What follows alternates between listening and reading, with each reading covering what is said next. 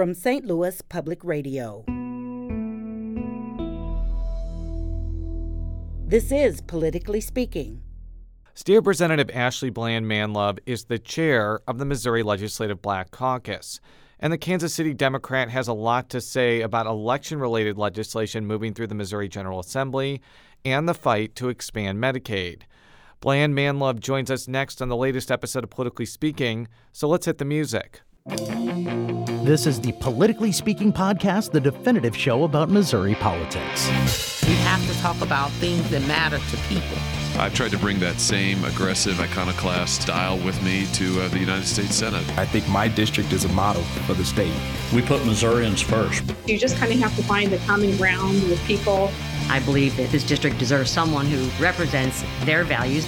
After I came back to St. Louis, I started thinking that I could have a bigger role on the change that I wanted to make.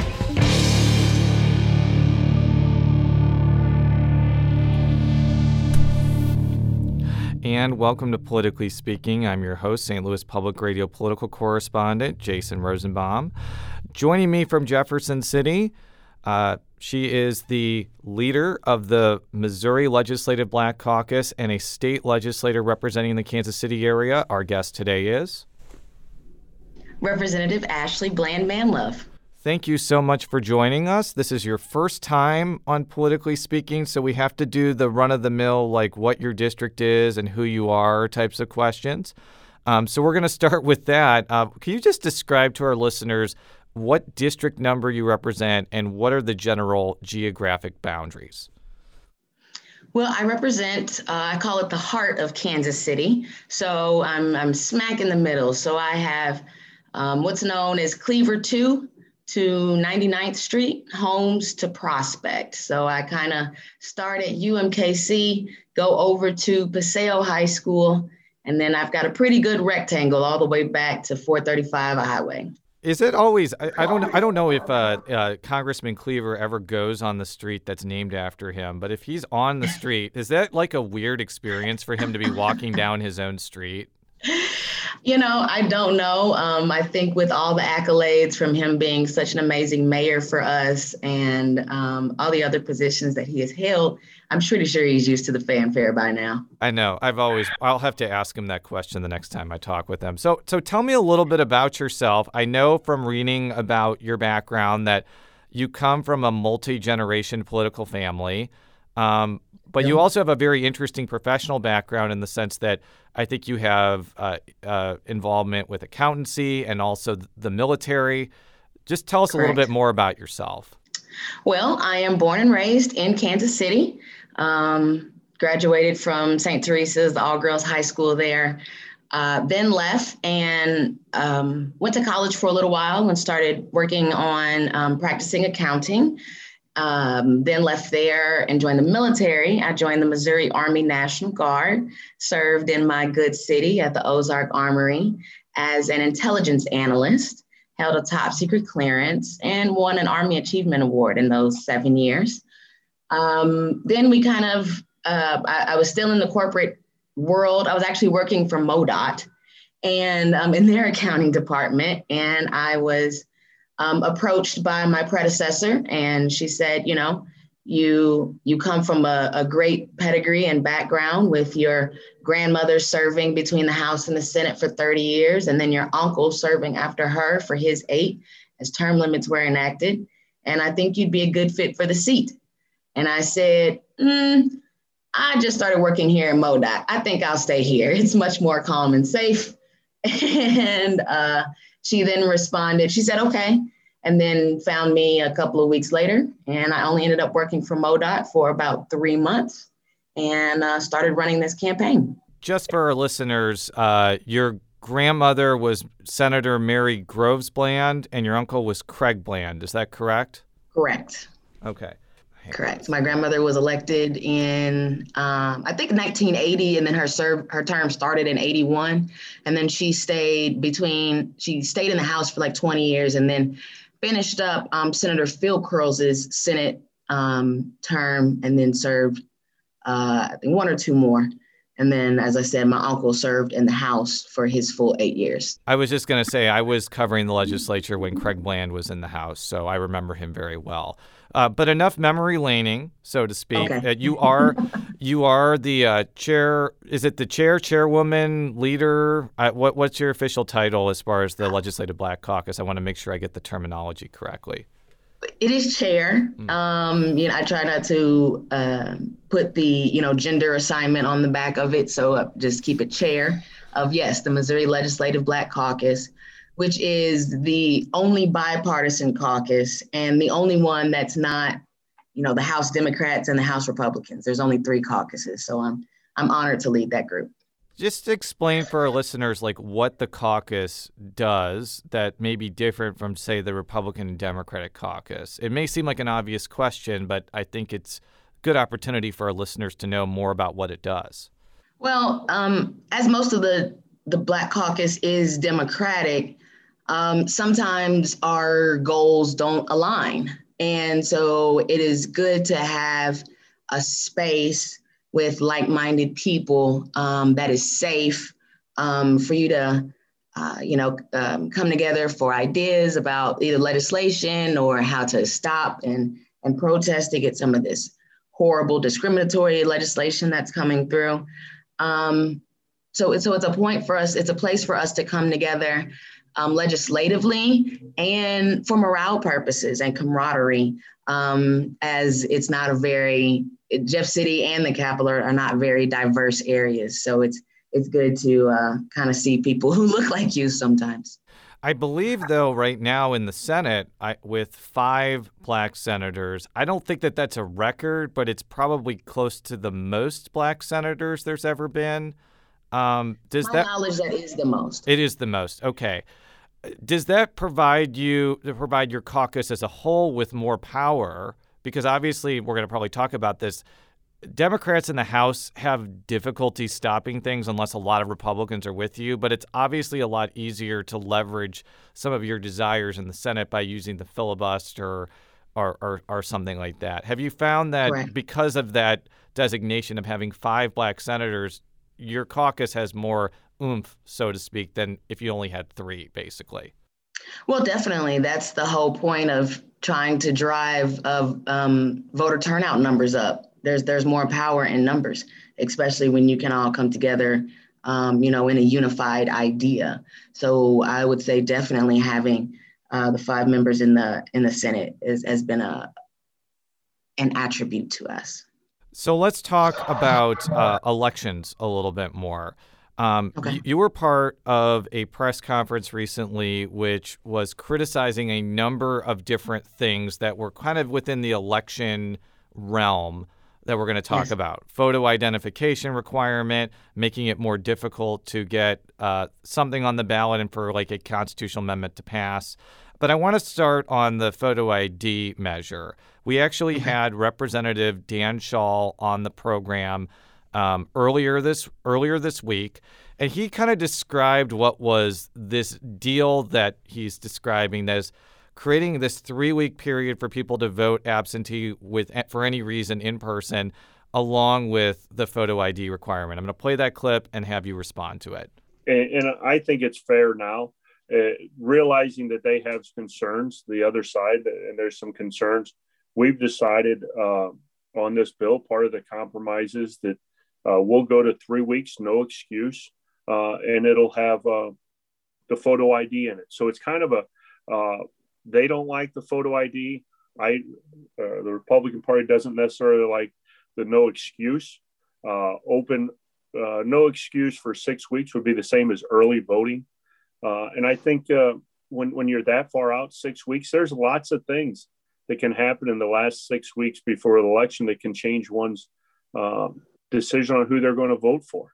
So I talked with 2 members of the Missouri Legislative Black Caucus this week, Representatives Joe Adams and Kevin Windham Jr., and they basically both told me that this deal is not worth taking because, first of all, they would rather get rid of the excuse system altogether, and they don't think that implementing the photo ID requirement is worth it. Do you share the view of your 2 colleagues? Well, yes and no. Yes, in that you shouldn't have an excuse to have to vote. That's your right.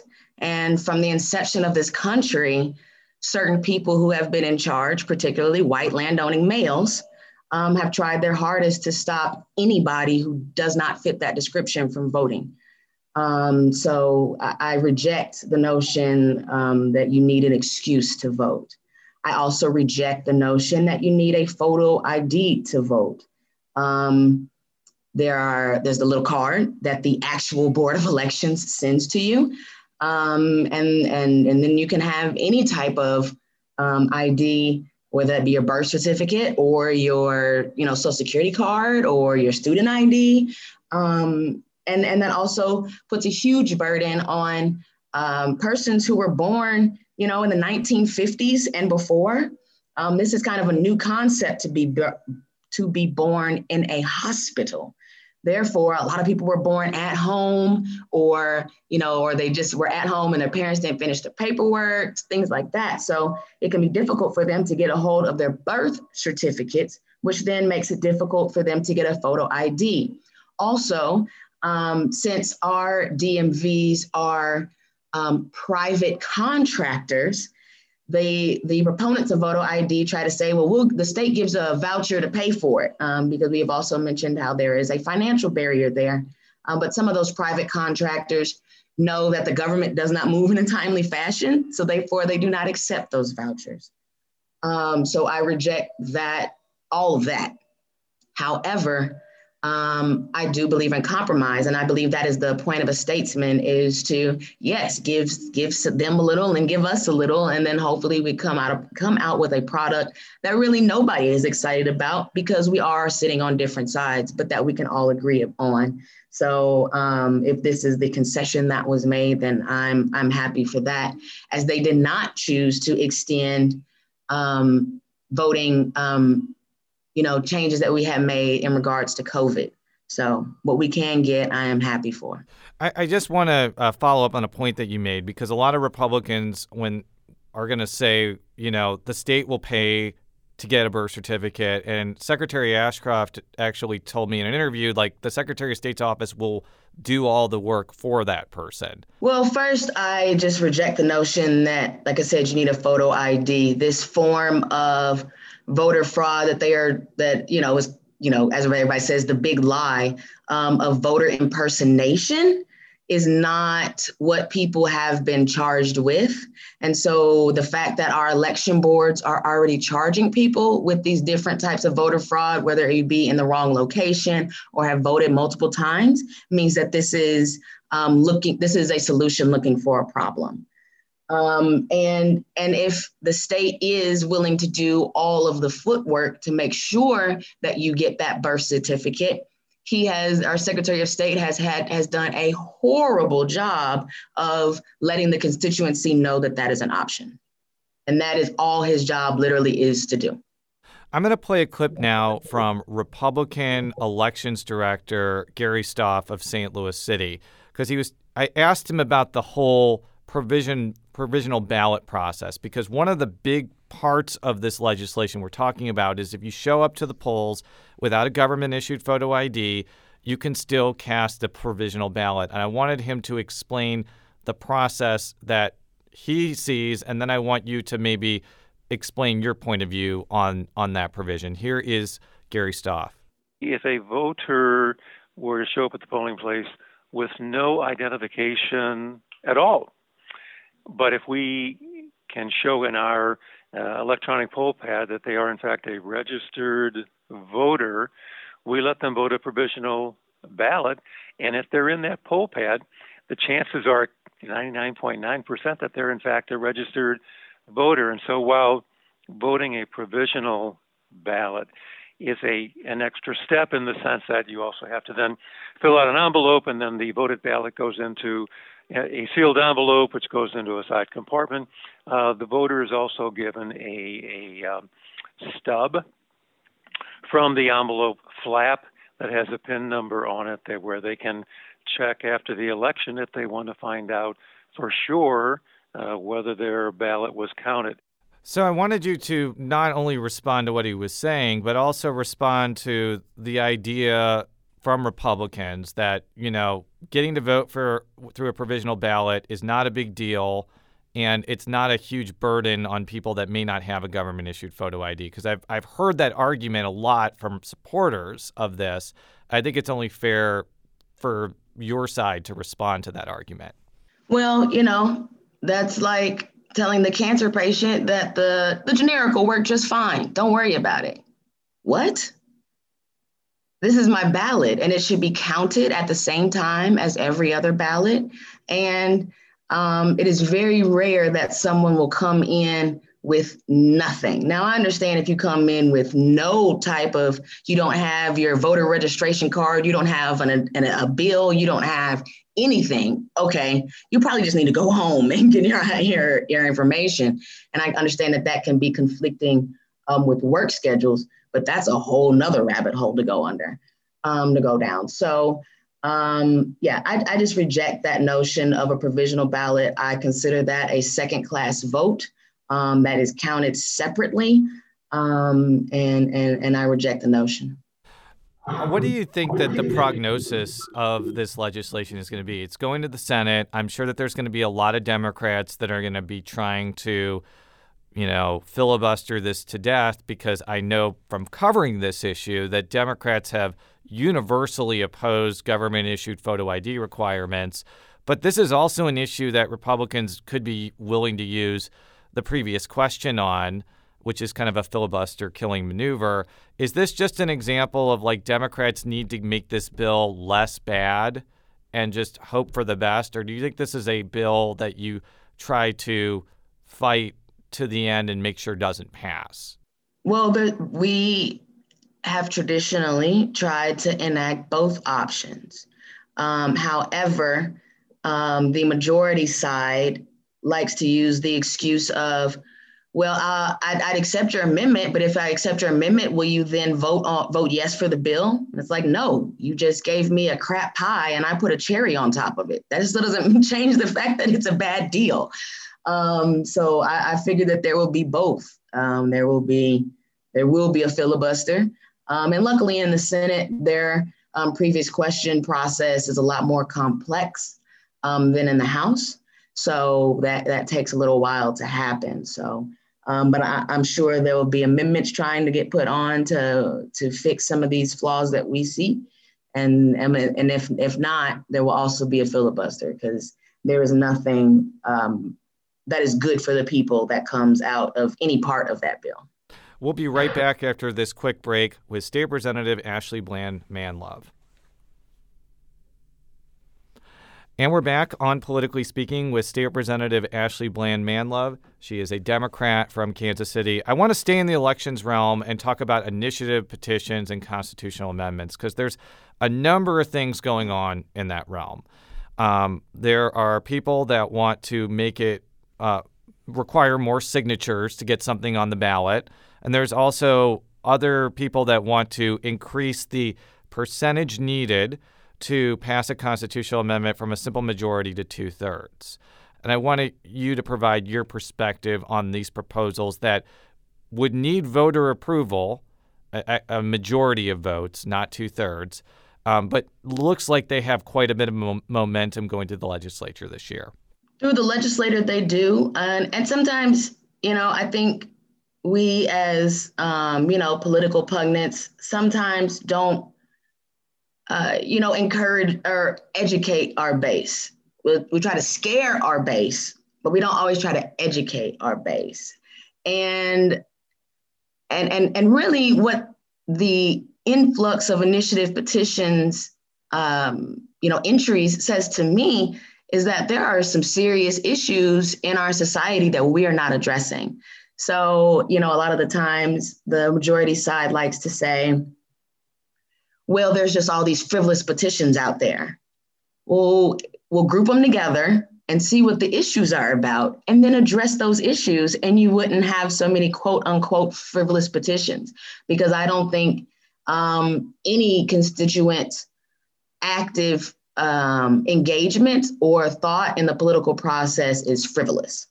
So these, again, are just more barriers for people having direct access to their democracy when people are moving in a more fascist type of manner.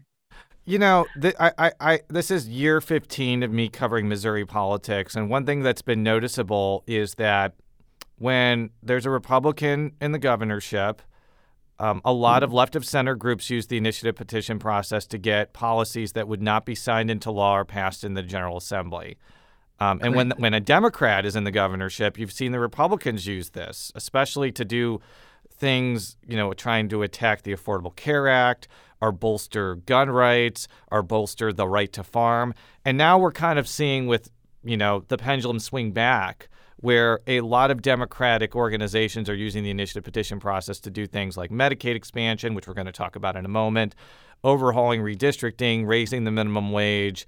I guess I don't classify medical marijuana as liberal, but I mean that it wasn't going to pass the legislature. Would you think it's fair to say the initiative petition process is an end around a more conservative legislature to get more progressive left of center policies passed?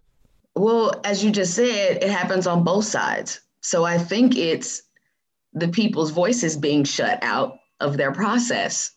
It's common practice in the General Assembly for the minority party not to get hearings.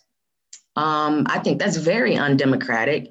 And maybe some of these initiative petitions, like medical marijuana, which they were trying to pass for years, like Medicaid expansion, I know people have submitted legislation on this. So it's a direct effect of persons trying to consolidate power instead of acting in what's best for the people. I'm going to play a clip now from Secretary of State Jay Ashcroft, who has been a supporter of either raising signatures requirements or making it more difficult for constitutional amendments to pass for a number of years. This is what he had to say about these proposals. If this goes to the people themselves will get to vote on it. It's like the discussion about Amendment 3 last year where everybody said, oh, you're overturning the will of the people. No, they weren't. They were going to the people and saying, do you want to do it differently? I mean, if you use that standard, every time you go to the people to amend the Constitution, you're overturning what the people said before. But it goes to the people. The people elected the legislators to represent them. We are not a democracy. We are a constitutional republic. The very same people that vote on these things elected overwhelming majorities of legislators that tend to agree that legislation and amendments to our Constitution should go through the legislature. So there are open hearings, there are recorded votes, there are amendments, it's vetted. And don't get me wrong, the legislature doesn't do everything perfectly.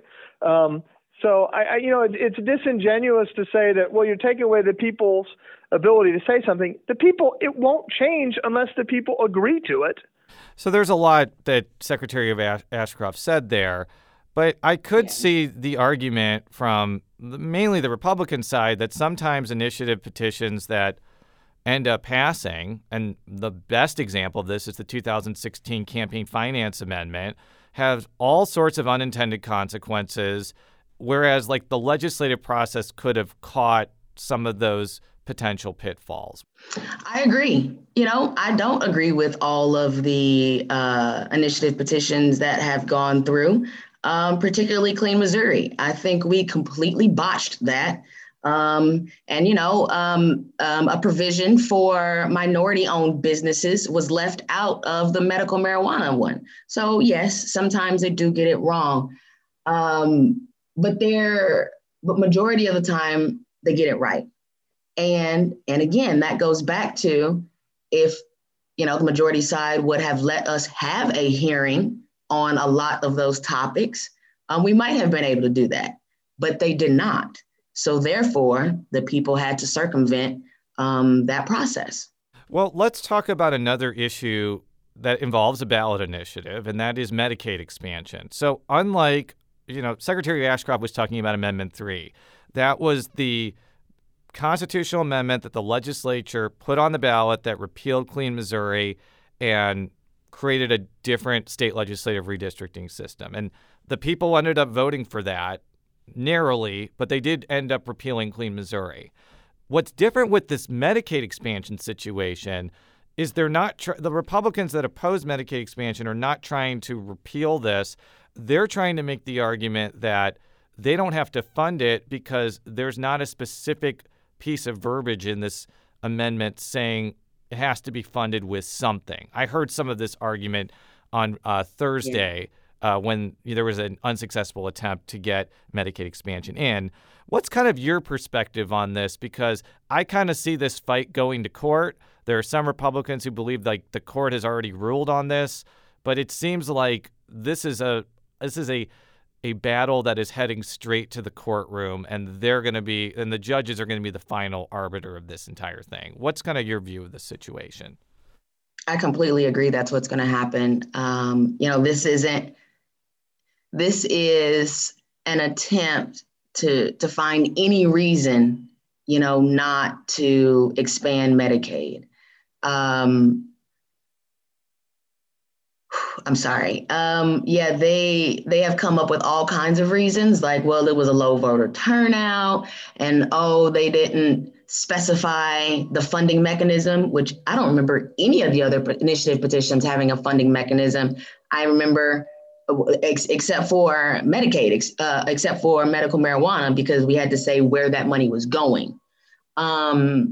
So that's a very, very loose argument. But I do see this ending up in the Supreme Court, as this was mandated by the Constitution, and they're going against that. So that will be a lawsuit. When I had House Budget Chairman Cody Smith on the show, one of the things I pressed him on was the impact of Medicaid expansion on rural Missouri. Because I've spent a lot of time in rural Missouri during this pandemic, primarily seeing our beautiful state parks, which I recommend everybody do, by the way. Me too. It's very obvious to me that the lack of hospitals and healthcare infrastructure is directly connected to the decline of rural Missouri. What I want to ask you about is, how do you think Medicaid expansion would affect urban Missouri? I don't know if it would have a large effect, as we have a lot of those federally qualified community health centers, and also in Kansas City specifically, and in St. Louis specifically, you can hop the border and use a different facility. So outside of the pregnant women and children that could be added, I don't know if the effect will be the largest in the city. I agree with the thought process that this is really for rural Missouri. It's their hospitals that are closing. It's their, women who have to drive an hour in childbirth because, there's no hospital close. She has to get to her OBG in Kansas City or something like that. So, and there was a pretty dark moment for me that happened on the floor, actually, where I had to respond during the budget debate, where I said that, it's the rural hospitals that are closing, and it's the rural people who don't have the access. So they're hurting their own constituency. And I don't think that they're educating their constituency on what that effect will really be. But the thing that I don't think that's being talked about a lot is that Governor Mike Parson talked about how this was going to happen in his State of the State address. So not only is it like a rhetorical contradiction that the Republicans are putting toward their own governor, but I heard on the floor today that like his administration may follow through with Medicaid expansion anyways because they have to under the constitutional amendment.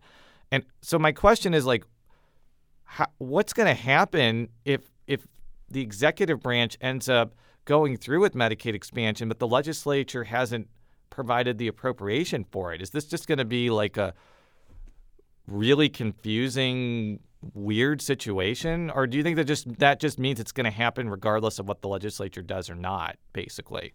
Well, it's going to happen regardless of what the legislature does or not. But the budget chair has created a bunch of little like hideaway funds. And I don't mean little, actually, but there are the enhanced FMAP, and then he created another stimulus fund, and there's been several funds that have been created over the past couple of weeks that have up to hundreds of millions of dollars in them.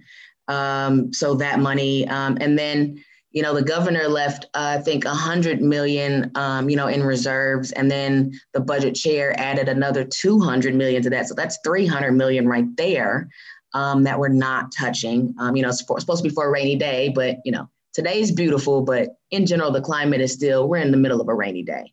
So, we'll just have to pull all those funds back together, and there will be more budget hearings based on the rulings from the Supreme Court. Before I let you go, are there any other pieces of legislation that you're paying attention to in this last, 3-4 weeks? I know that there's legislation that kind of is coined as like a police accountability bill, but also removes the residency requirement for the Kansas City Police Department. I'm sure you have an opinion on that. But is there anything else besides that specific bill that I just mentioned that you're kind of monitoring as the legislature heads toward its first conclusion before you all come back, at least in the winter, for congressional redistricting? Right. Education and all of the shiftings that are going on between our public schools and training of teachers and certifications, things of that nature, trying to keep a very close eye on. And then the other bills, you're right, are these quote unquote police protection bills and police bill of rights and of course the Kansas City residency, which yes, I am strongly against, because Kansas City does not control its police department. We are controlled by a governor appointed board.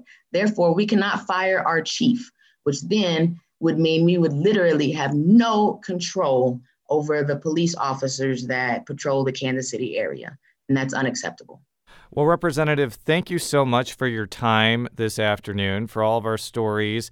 STLpublicradio.org. Politically Speaking is a production of St. Louis Public Radio, which is part of the University of Missouri-St. Louis. You can follow me on Twitter at @JRosenbaum. How could people follow you either on Twitter or any other social media platform that you want to mention? Well, on Twitter, I am Manlove, MANLOVE, the number 4, and I think it's Mo, Manlove4 Mo, like Missouri. And then, but really find me on Facebook, Representative Ashley Bland Manlove. Thank you very much, and until next time, so long.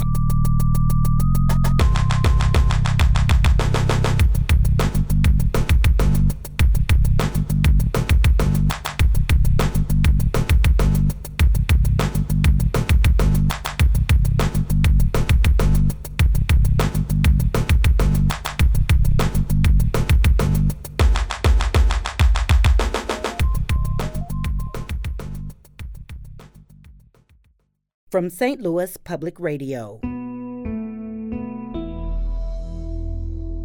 This is Politically Speaking.